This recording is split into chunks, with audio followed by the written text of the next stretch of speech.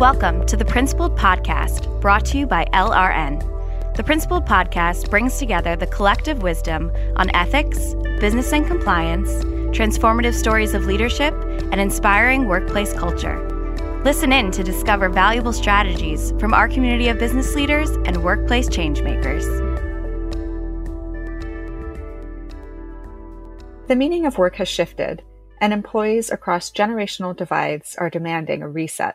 Trust in my employer is higher than that of most institutions out there, but employees are expecting more, and their influence in the workplace is rising.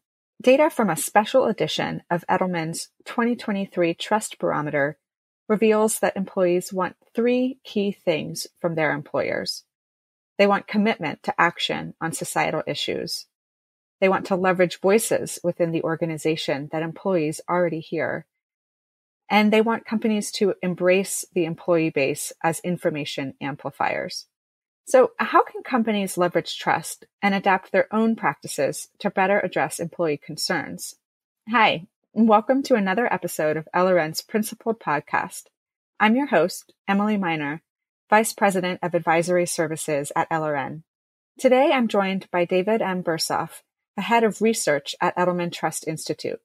I had the pleasure of hosting David on this podcast last year, following the inaugural release of their special report on trust in the workplace. This time around, we're going to be talking about key findings from the 2023 edition of Edelman's Trust in the Workplace report. It's a timely topic, and we'll explore how employers can strengthen trust in the workplace and beyond. David is a real expert in this space, having spent the last 2 decades leading research, data analysis, and insights initiatives for Edelman and the Futures Company's Global Insights Group. David, thanks so much for joining me again on the Principled Podcast. My pleasure, Emily. So, David, for listeners that may be unaware, can we start with some basics? I'd love for you to provide a brief overview of what Edelman's Trust Barometer is, the history, and then also the special report that we're talking about. Sure. So the Trust Barometer, kind of the main study that we've been doing on a yearly basis, started in 2001. And it focuses on understanding the current levels of trust globally in business, government, NGOs, and media. And we not only measure trust in those institutions, but we try to understand the context in which trust in those institutions is either trending up or trending down. Now, in 2019, we first thought of asking about employers as an institution separate from business, government, NGOs, and media. And what we found in 2019 was that employers were more trusted than those other 4 societal institutions. It was the most trusted institution that we looked at. A couple of years later, we did another study, and this was not necessarily part of the full trust study or the main trust study, but we did one that was more focused on understanding employers and employees and the relationship between the two. And in September of 2021 is when we really sort of identified this phenomenon that we call the belief-driven employee. And what this is about is it's about employees who choose who they want to work for based not only on the standard things like, is it a good job? Is it got fair pay? Does it have nice benefits? Am I going to enjoy the work? Is the work going to be sustaining? But also, how do my values align with the values of the organization that I would be working for? And what is that organization doing to further those values and beliefs, not only internally within the organization, but also externally out in the broader society? Then in 2022, sort of the next year, we did an iteration of this employer-employee focus study. We talked about the idea of the workplace as an island of civility. So in that time frame, September 2022, we'd already been in the midst of a lot of polarization and rancor, not only in the US, but in other countries as well. It was really hard to get anything done. We had numbers showing that lots of people felt that they were living in the midst of a cold civil war that, because of our divisions, had become so deeply rooted and it was so hard to kind of work past them or through them. And what we found though is that even in the midst of all of this crazy and chaos, the workplace somehow emerged as this island of civility. It was a place where if you couldn't talk directly about the issues that you had differences with other people, you could at least work with them. You could come together and work past those differences or pursue other goals that would help drive the success of the company and therefore the prosperity of the employees of that company. So we really sort of identified this workplace as a very special place. And we talked about how could the specialness of the workplace perhaps be exported outside the walls of the workplace. Fast forward to 2023, kind of where we are today. And here this year, we're talking about this idea of the workplace reconsidered, that employers must rethink what work means to employees and then respond appropriately. And in terms of the specifics of this year's study, so some of the data we're going to be referencing and talking about, and some of the stuff you mentioned at the top of the show, is based on a study of 7 countries: Brazil, China, Germany, India, Japan, UK, US, 1,000 employed respondents per country for a total sample of about 7,000 employed people.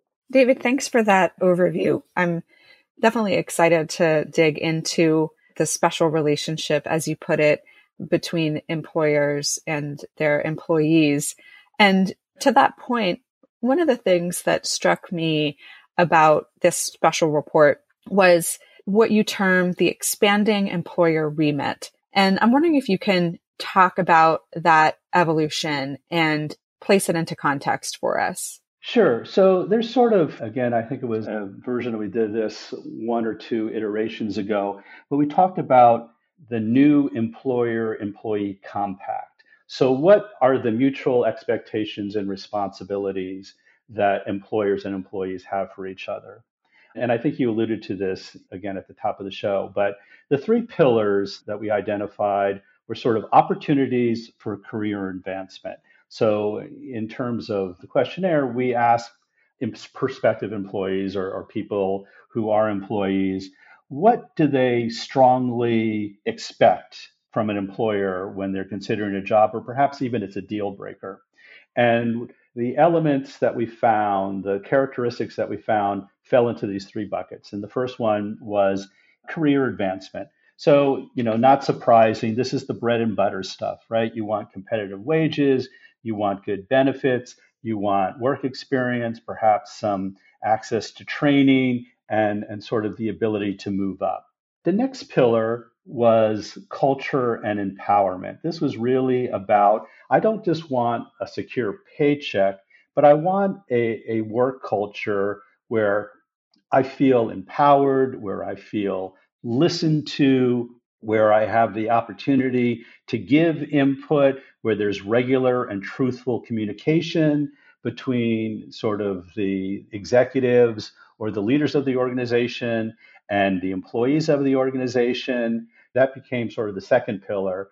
And then the third pillar, which we think is the newest pillar, and the pillar where sort of most of the action is, if you will, in terms of where companies can win or lose the talent wars once they've sort of taken care of the basics, was really this ability to have societal impact, that you're working for a company whose values reflect your values, a company that has greater purpose, a company that allows you to do work that might have a meaningful impact on the future, listens to employees, not just in terms of, say, operational things, but in terms of business we may or may not want to have or engage in, products we may or may not want to be involved with. So really listening to employees in the context of how what we do as a business impacts society, and is it impacting society in a way that I want?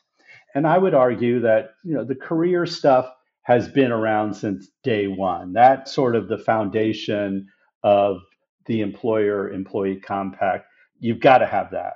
More recently, there's been an emphasis on sort of the empowered employee and employee culture, but it's not new. It's just newer than career advancement. As I said, it's the societal impact piece. That's the newer part, and that sort of defines to some extent what we mean when we talk about the fact that employers need to rethink what work means to employees, because a lot of the newness in that area, a lot of the insights in asking yourself what does work mean to employees these days is going to sort of orbit around this idea of societal impact. You know, as I listen to you talk about those three pillars of the employer-employee compact, it just seems like this conversation is really timely for me as an employee, because just yesterday at LRN, we launched an ethical culture assessment, which is a service that we offer to our clients, but we're also drinking our own champagne, as they say, and doing this exercise on ourselves. And the scope of the assessment does touch on all three of those pillars. And I'm encouraged. I can't wait to see the results and what our collective experience is as an organization. But it's that last pillar, the newest one that you were talking about, the ability to have societal impact, that I think is something that we have incorporated and we're thinking about and we're talking about. But I think there's also room for us to grow there. Anyway, just kind of wanted to share that direct and personal corollary to those three buckets that you outlined for us.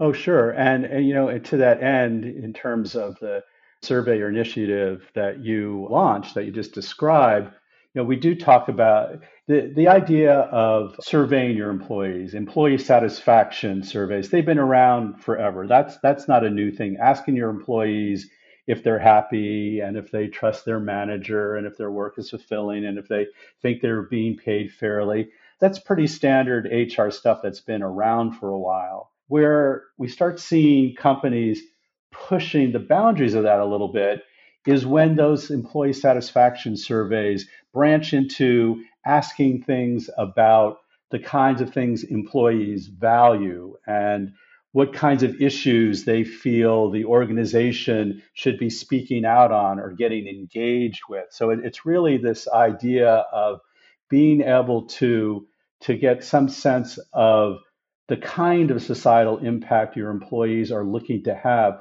What do they expect you, even above and beyond what they feel is personally important, what do they expect you as an organization to be working with them on, being their partner for change around? Where do they stand on some of the big issues of the day? That's where you start seeing employers really trying to fully embrace and understand that what work means to employees today is not what it necessarily meant back when they were just coming up.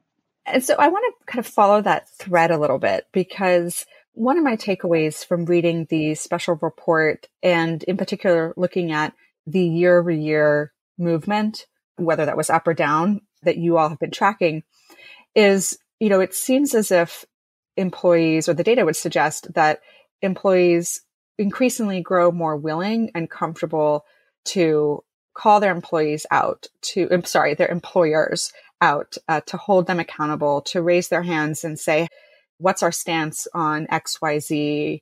I want to have a conversation about it and I want to understand what our stance is.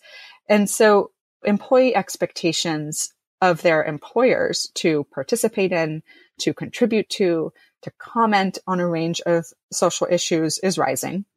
Mm-hmm. We also see in the data that employees want a work-life reset, as you put it earlier. And I think there was a lot of kind of awareness of this was raised a lot during the pandemic and the Great Resignation.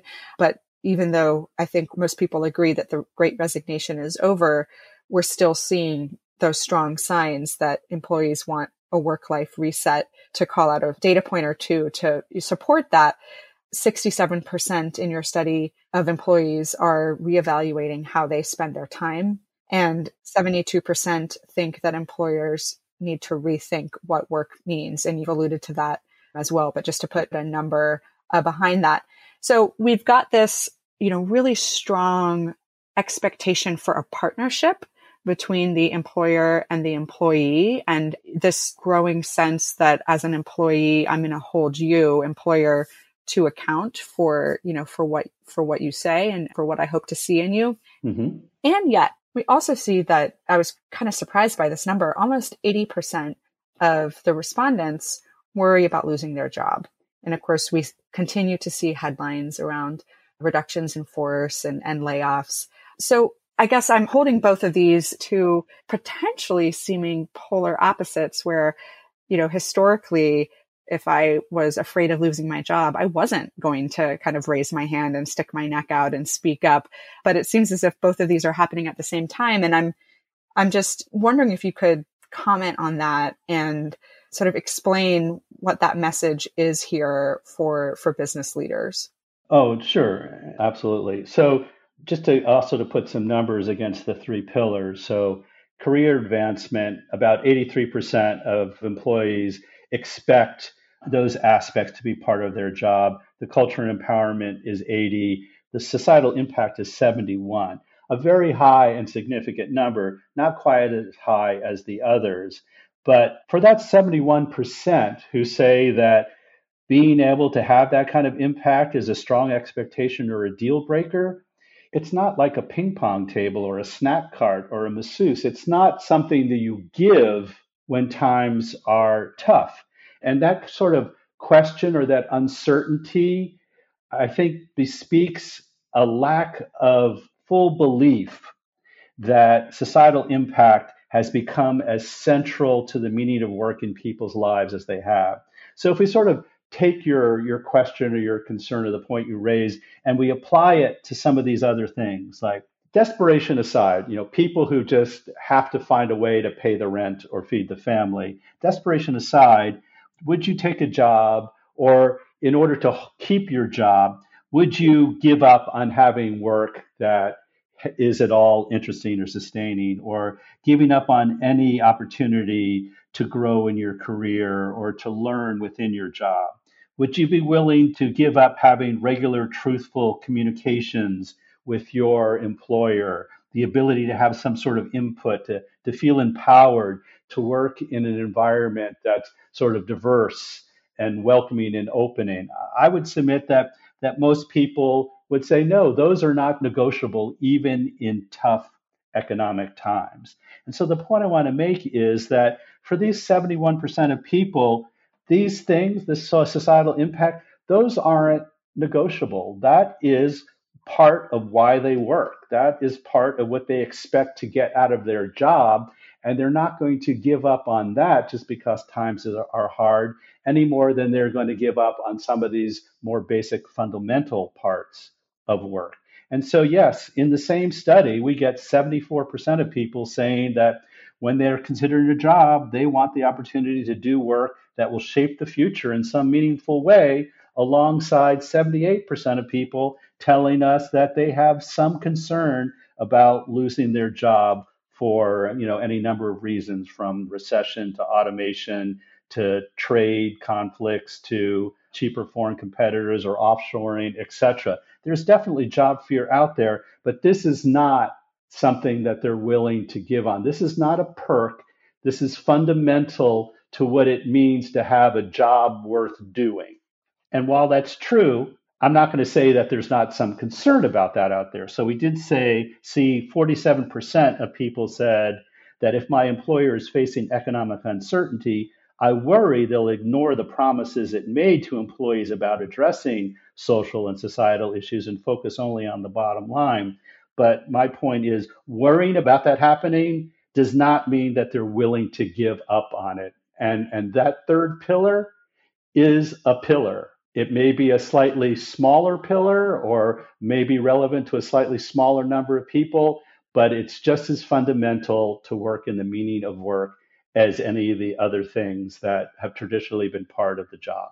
That's really clarifying. And to underline that key takeaway, as you sort of helped me untangle what I was originally seeing as contradictory, it's that the bar has been raised. So, you put it, this is now fundamental. It's non-negotiable. So yes, I want a competitive salary and benefits, et cetera. But I also want to work for an employer that I feel or perceive is making a positive impact on the world, and that by joining, I will be able to contribute to that positive impact. Like, that's the new table stakes.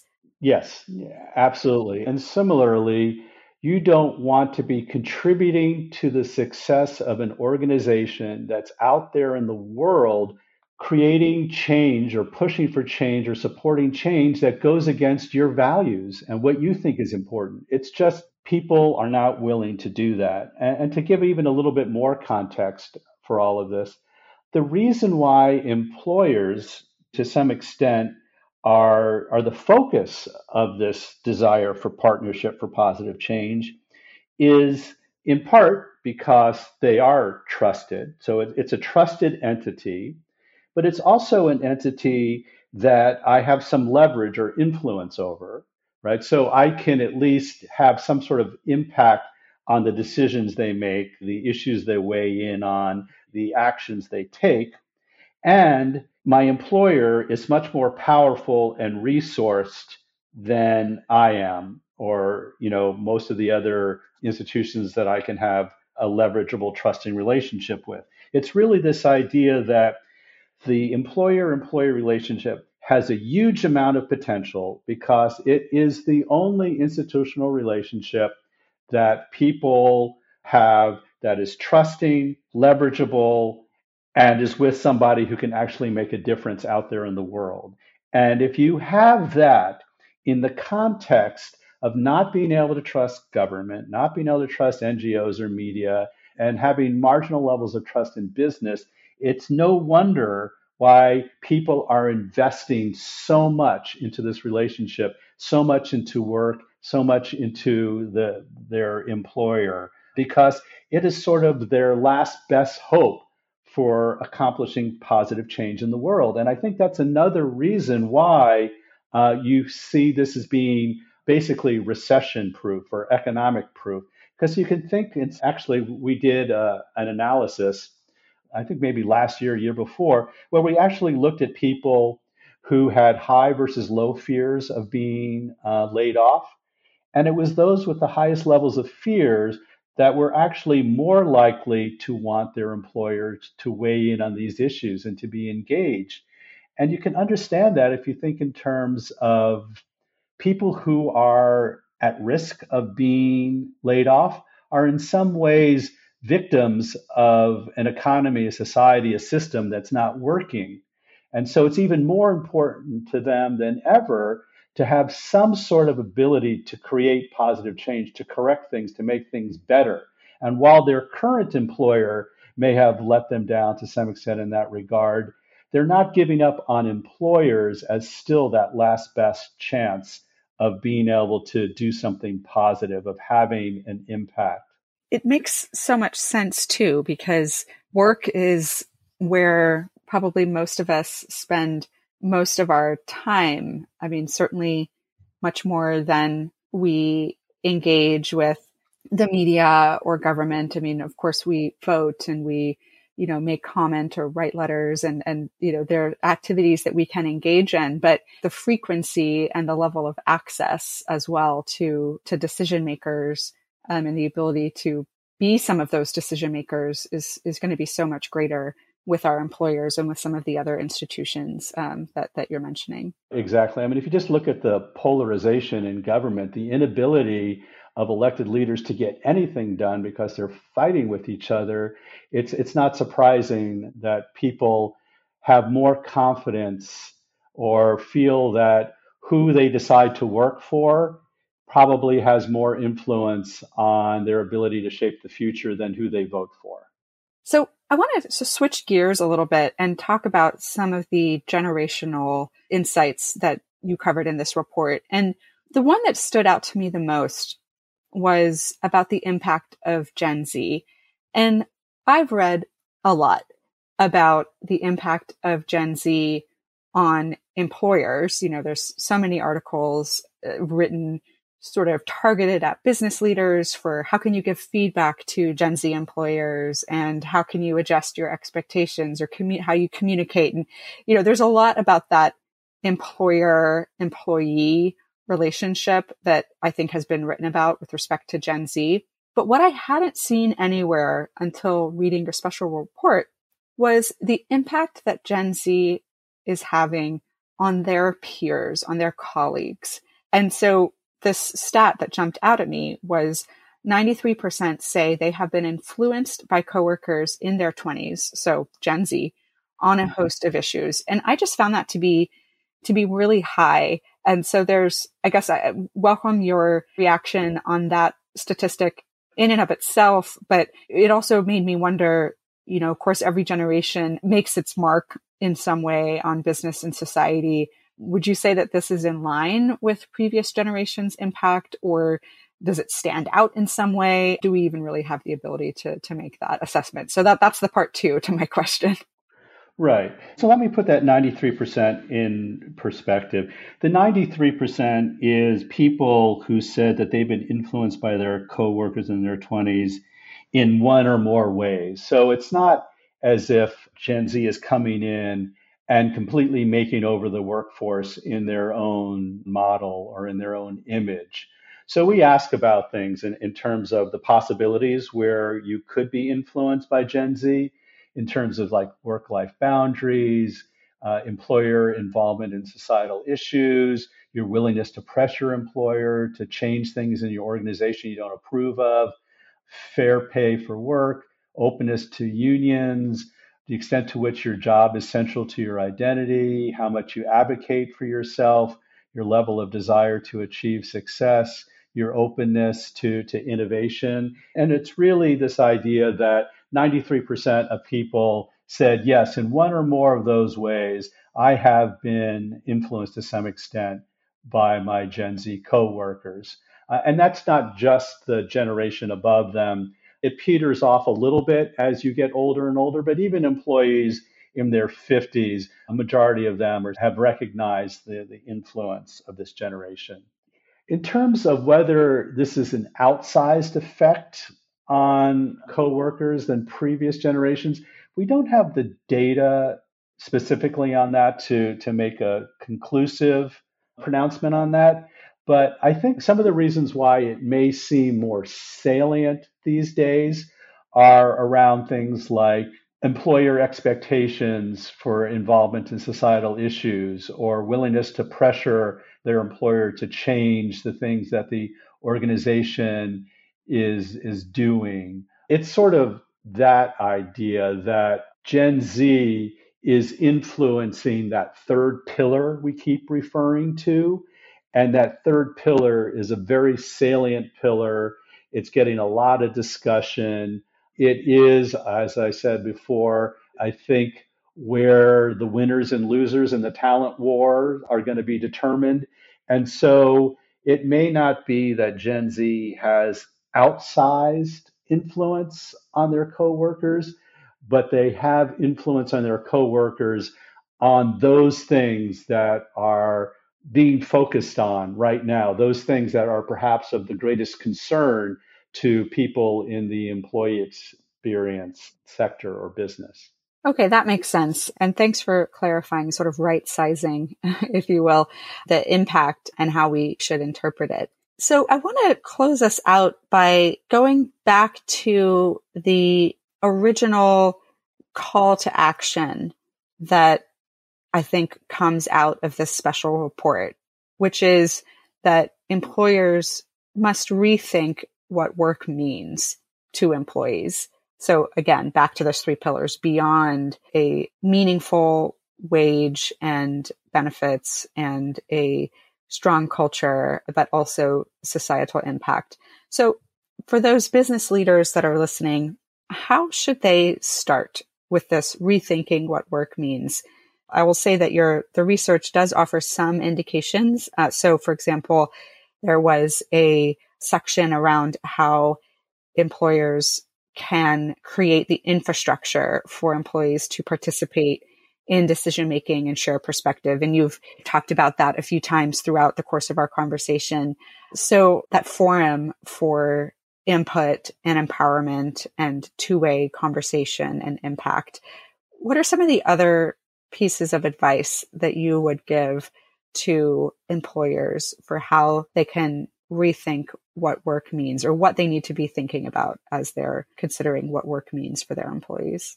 So I think if we were to sort of put it in a nutshell, these days, a majority of your employees expect you to be their partner in driving positive change in society. That should be your North Star. That is sort of your goal, is to be seen that way. And so then what flows from that is, okay, what do we need to do in order to be that partner in driving positive change? What does that mean for our organization? And part of it is realizing that that is an expectation, doing what you can to understand where your employees stand on some of these issues. So, a lot of this idea of infrastructure for input, I think sometimes gets pigeonholed as, oh, it's just giving employees the opportunity to talk about operational issues or give us their ideas or give us their perspective, but mostly about the workings of the business. You need to expand that to include what is important to them in life and how does that translate into the expectations that they have for you as their employer. Another aspect of this, of course, is trust. Trust is the foundation of what makes the employer-employee relationship special. It has impact at all three pillar levels, but certainly at that third one. So something else I try to emphasize, because we're often asked, what do we need to do to get our employees to trust us more? And what we found in the data is that that's actually the wrong question to ask. You don't want to ask, how do we gain the trust of our employees? You want to ask, how do we make our employees feel trusted by us? Because what we found is that if you don't feel that executive management trusts you, you don't trust them, and there's not much else you can do to fix that. Whereas if you feel your executive management team trusts you, you trust them back. But what that means is you need to be asking the right question of yourself. You need to be looking at your organization in a slightly different way. The strategy shouldn't be about how do you win their trust. The strategy should be about how do we make them feel trusted by us. And as I said, trust is sort of the gasoline that powers all of this in terms of a good, productive relationship between employers and employees. So that's also a key issue in all of this. Another thing we found that you didn't bring up explicitly, but I think is also relevant here in terms of what business leaders need to be aware of, is a group of employees that we call deskless employees. So, in the context of the pandemic, there was a lot of talk of frontline workers, and frontline workers were sort of characterized as those people who were out there taking all the risk so the rest of us could kind of hunker down during the pandemic. So the sort of the defining aspect of a frontline worker, the psychoactive aspect of it was they were taking all the risk. Now that the pandemic is, I wouldn't say normalized, but COVID is becoming kind of more background noise than something that's forefront. We don't think frontline worker is necessarily the key group to focus on. We call them deskless workers. And deskless workers are defined as people who don't work in an office, who have a job that makes it impossible for them to work remotely, and they're not in the executive level. And so here, the psychoactive element, what defines them, what makes them particularly challenging, is that they tend to be in the periphery of the organization and in the periphery of organizational culture. And corporate culture and corporate initiatives trickle down to them with all the attendant consequences of it being a trickle. And so these people are the least likely to feel that their employer is doing good when it comes to environmental impact, or when it comes to diversity, or even when it comes to taking care of employees. So a lot of the stuff we talked about, they're not going to directly benefit to the same degree as people in an office in front of a computer. This is a group of people you're going to have to go above and beyond and out of your way to make them feel loved, to make them be able to understand and appreciate what the organization is doing, and to make them aware of all of the things available to them to support them, because their natural state is not to be aware and not to feel supported. And I think part of that is because they're not as part of the day to day culture as, say, someone who is in that corporate office. And the critical linchpin in terms of their attachment to the organization are their supervisors or their direct managers. That's the key relationship for them, even more so than trust in the CEO.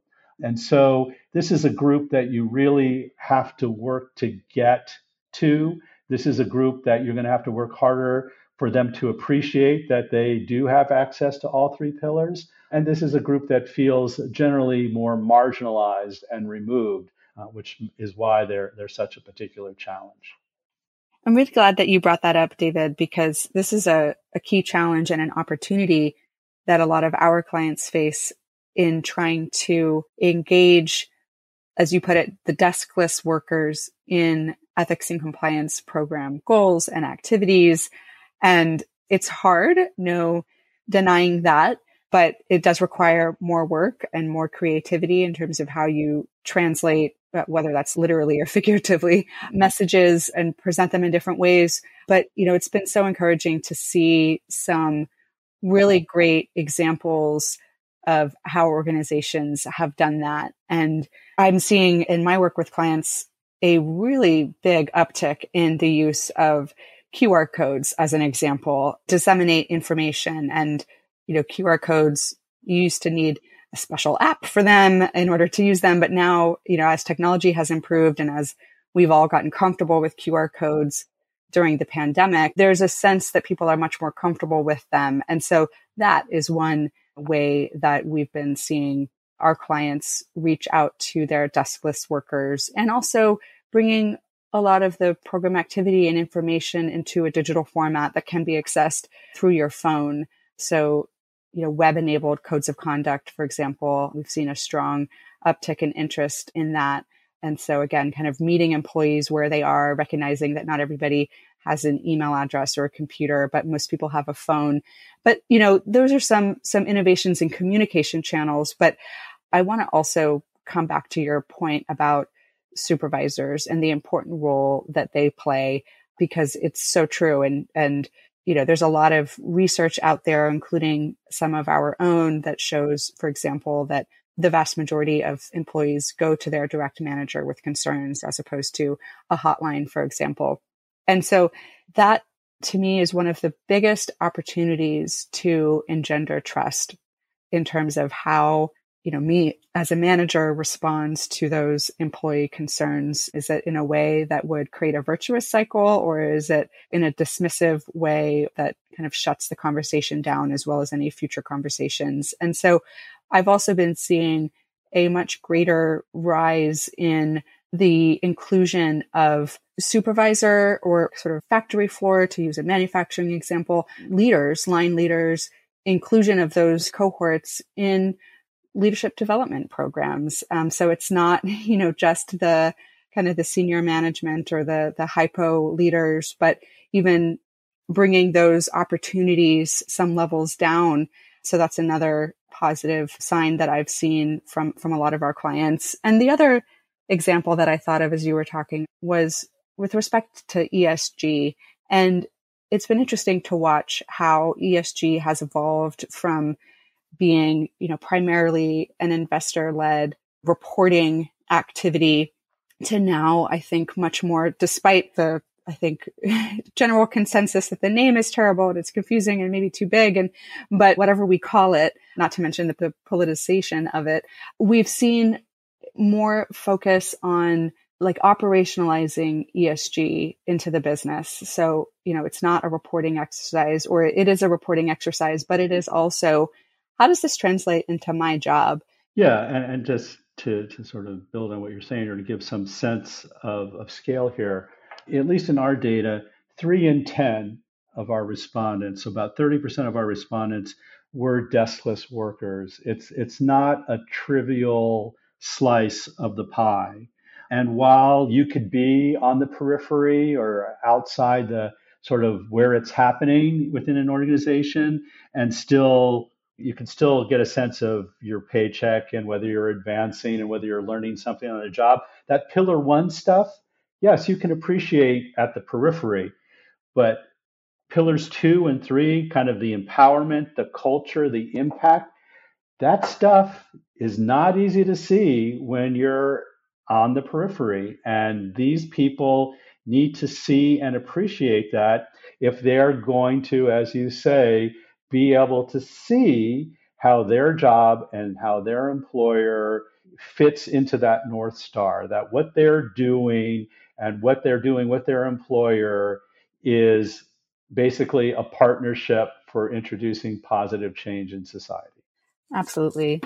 Well, David, this is obviously a conversation that we could continue having, but we're out of time for today. So thank you so much for joining me again on the Principled Podcast. My pleasure.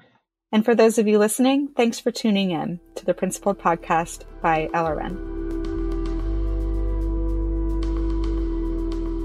We hope you enjoyed this episode. The Principled Podcast is brought to you by LRN. At LRN, our mission is to inspire principled performance in global organizations by helping them foster winning, ethical cultures rooted in sustainable values. Please visit us at LRN.com to learn more. And if you enjoyed this episode, subscribe to our podcast on Apple Podcasts, Stitcher, Google Podcasts, or wherever you listen. And don't forget to leave us a review.